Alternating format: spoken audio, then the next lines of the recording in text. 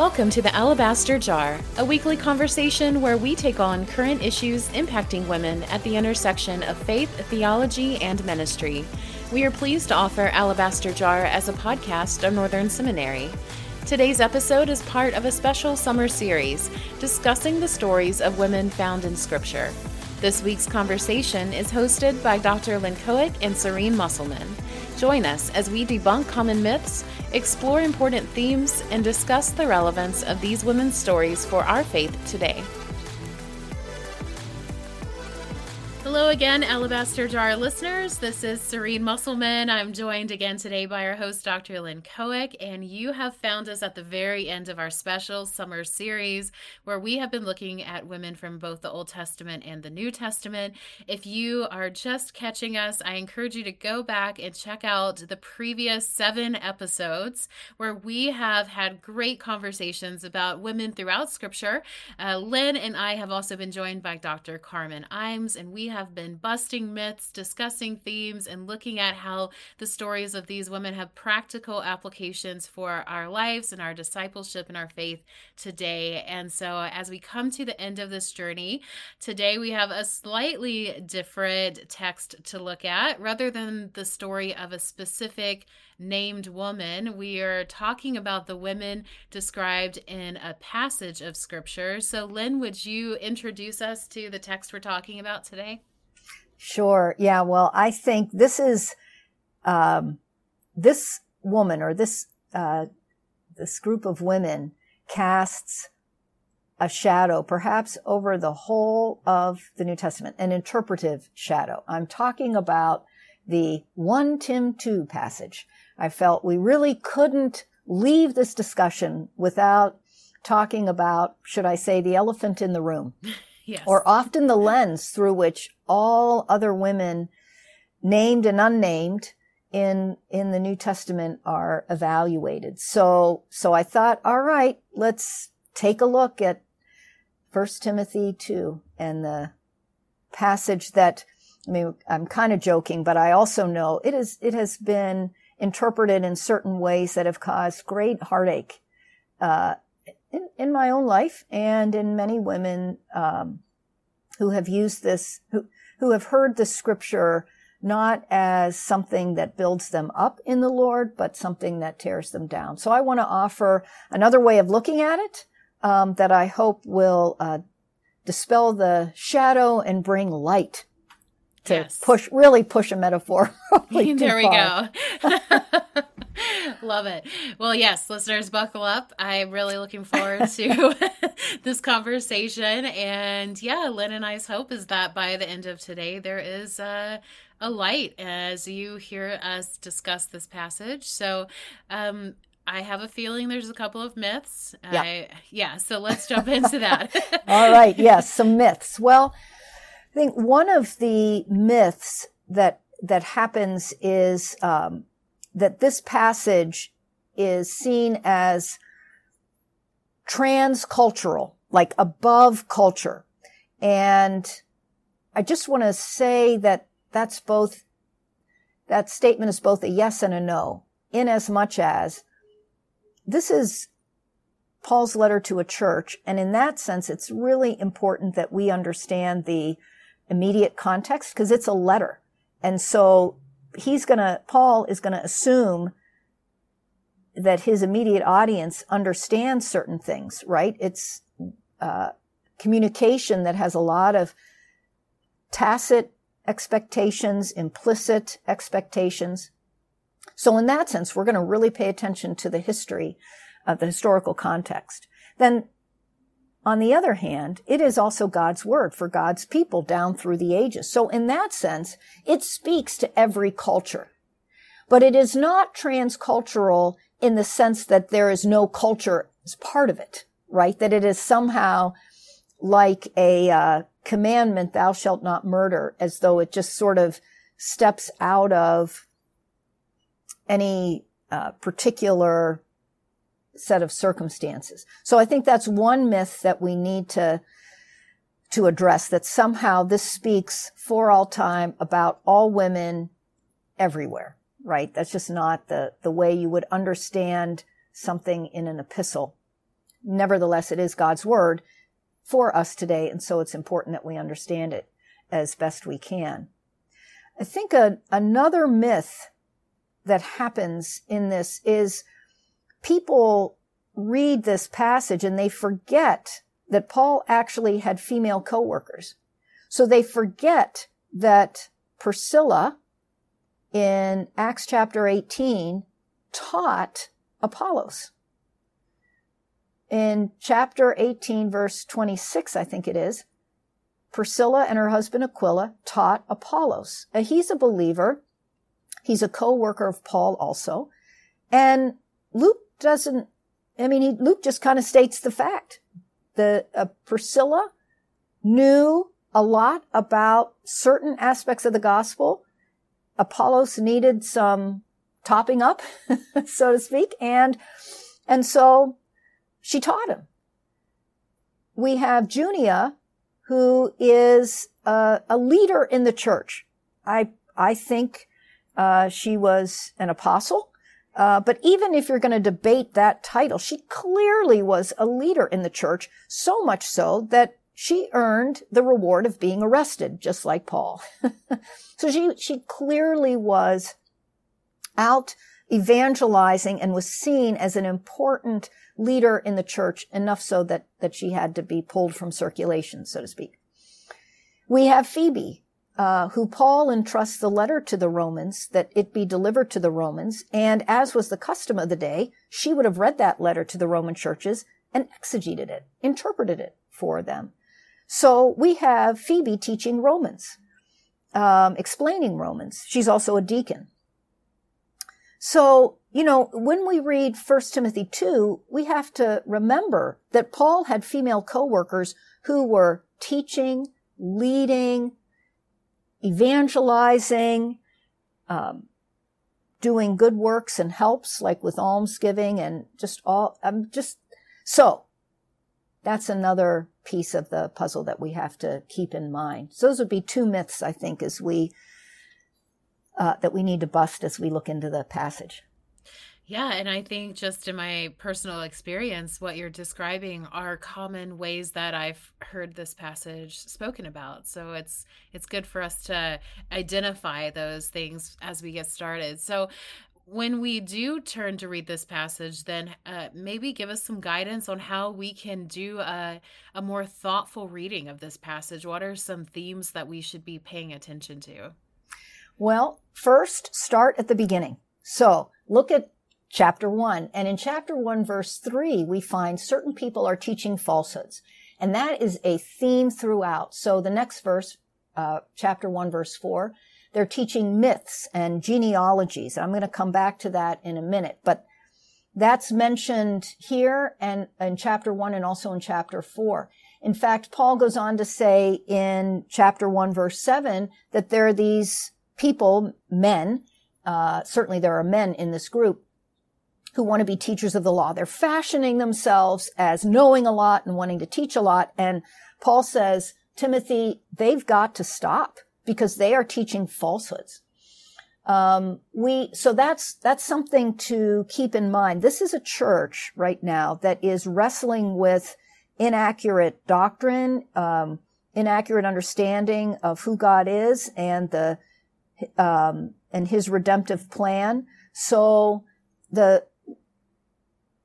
right out of the gate, we know that. Secondly, starting at the beginning of chapter 2, we find that Paul really wants to emphasize pious living, holy living, being our process of sanctification, right? What does it look like to be holy? Okay, well, if you were a Gentile pagan raised in Ephesus, you would have seen lots of festivals honoring the Artemis of the Ephesians, the goddess there, that had a huge temple, much larger than the Parthenon in Athens, one of the 7 wonders of the ancient world. And the way that you worshipped Artemis at times included exuberant expressions of wealth, displays of wealth, For women, that could include fancy dress, fancy hairstyles, including a particular way of styling your hair that included braids, that included putting gold, let's say like netting and that kind of thing. And so this is what you would have seen as holiness, as, well, maybe not holy, but piety, right? Let me say it that way, piety. So now you're in the church and you want to be holy. You want to do what God asks. Well, what does that look like? So Paul in chapter 2 begins to talk about that. And so he says men should pray without angry outbursts, right? They shouldn't use the prayer time to score points over each other. And women should dress modestly. This is part of how one behaves in the church community as opposed to in religious settings, broadly speaking, in this Gentile pagan city. So that's the context that we want to remember. So when Paul then says in chapter 2, verse 11, a woman should learn in quietness and full submission, Paul is using the command form, a woman should learn. And the English, a woman should learn, kind of has that force. Sometimes it's let a woman learn, which I think we could maybe hear in the English translation there. Hey, Timothy, if you have some extra time, let the women learn, kind of optional.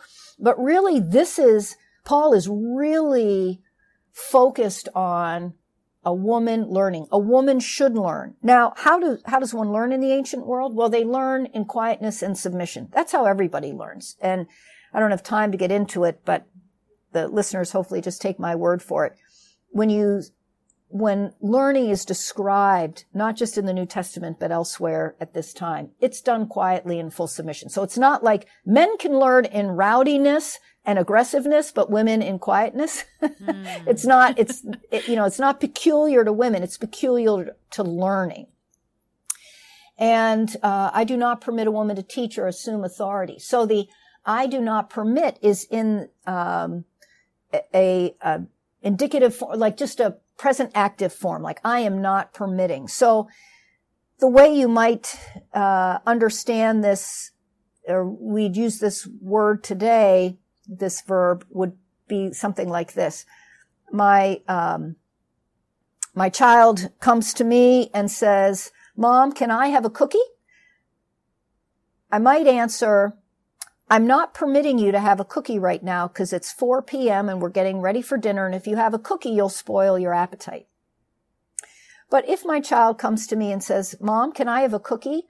I might answer, sure, you can have a cookie because it's 8 p.m. at night. We're getting ready for bed. They had a good dinner. Then they were playing for a little bit. So they're probably a little hungry. Sure, you can have a cookie before you go to bed. In other words, the permit is very much tied to the circumstances. What's going on at that moment? Am I going to permit or not permit?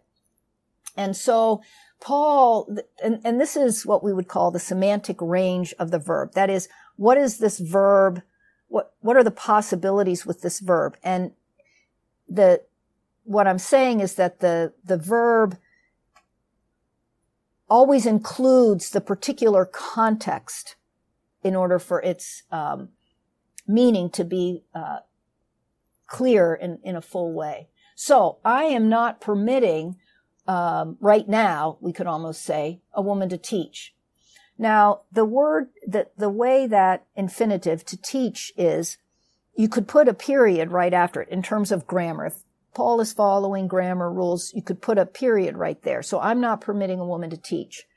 And I actually think that really could be what Paul is saying here, because I think these women are not teaching correct doctrine in the same way that back in chapter 1, the men were doing false teachings.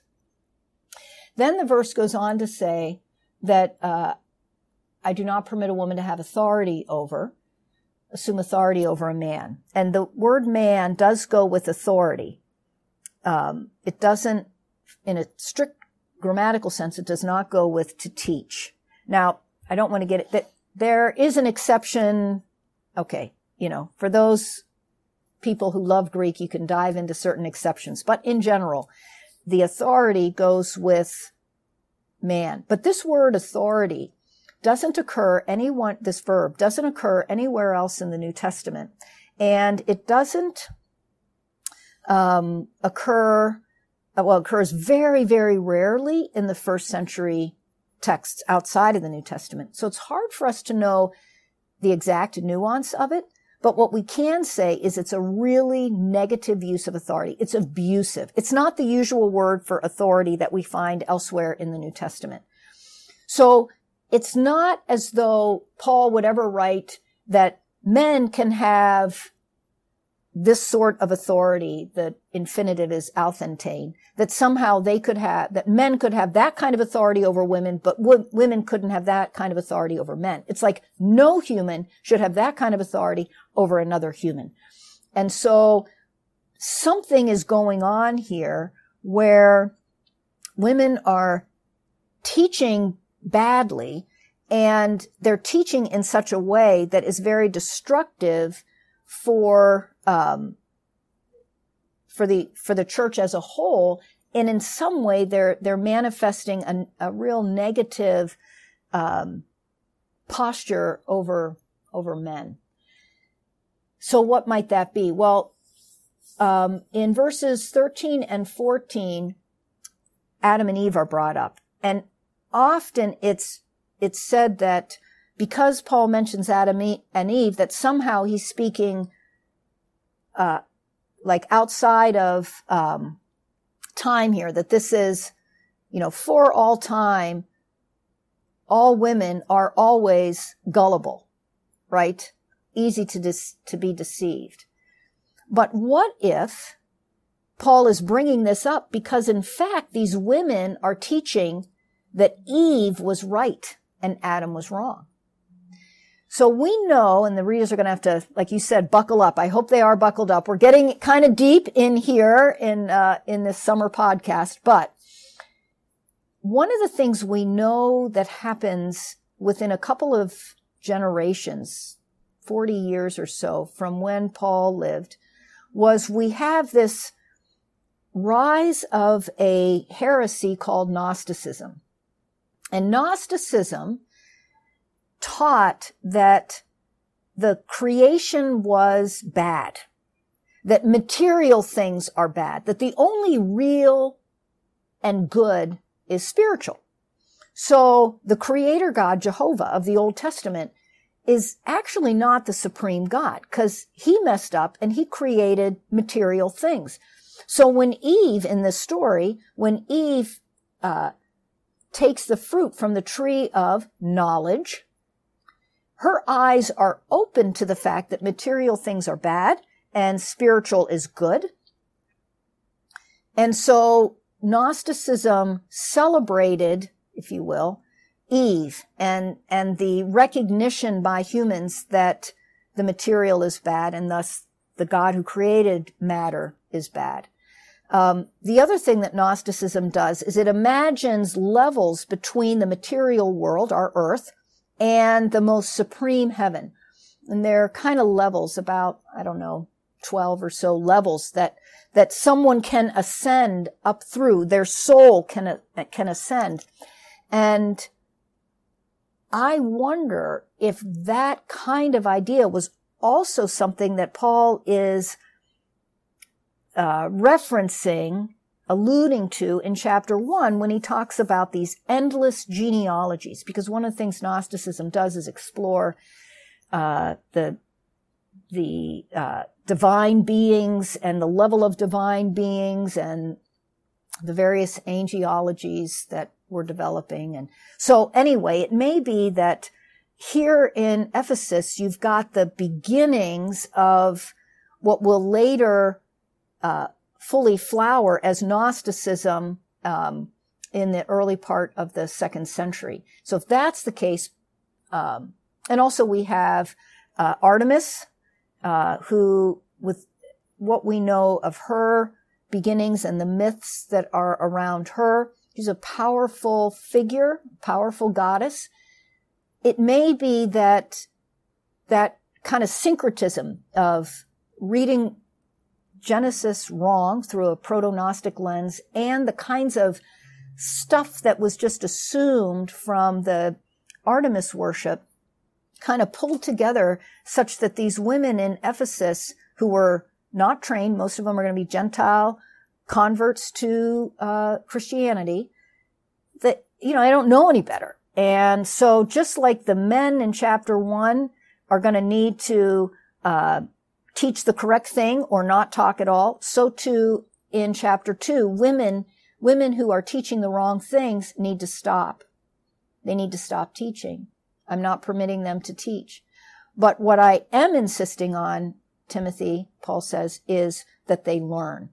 And education for adult women in the ancient world typically happened only in the homes of wealthy families where, because these women are older teens and not maybe married, the father would oversee this. And when you, the philosophers, there are a few women who were philosophers at this time that we know of. I think almost without exception, either their husband or their father trained them. So it was very much training happening in the house if you were Gentile. But of course, in the synagogue, women and men sat together and heard the word of God every Sunday, every Sabbath, right? So the women had training, but Gentile women didn't have a structure in place that would have been easy for Timothy to say, okay, women, just go to, ladies' Bible study at 10 a.m. on Tuesday mornings and we'll catch you up on this stuff. There wasn't a structure other than the synagogue for that. So anyway, so that's, I think, why Paul is insisting that they be taught and learn, and saying until they do, they should not be teaching others. And it's the same thing that he would say to men that he did but just in different ways, in different words in chapter 1. Wow, there's a lot here, and I think we really just scratched the surface. I think what's interesting about this passage, and you started off this episode alluding to this, is how many implications there are for this passage, maybe being taken out of context. And we've seen that play out in the very real lives of women and churches over time, but through taking some extra time here to dive into a bit more of the context of what was happening surrounding this letter that was written, I think we get a fuller picture. So as we wrap up today, clearly this passage has already had implications for many women's lives. What do you see through sort of reframing the passage in the context that you've provided today? What are some helpful practical implications that we can take away from this passage? Yeah. Well, I think we skip over verse 11, a woman should learn. Or we focus on the styling, quiet and full submission, as though that's specific to women.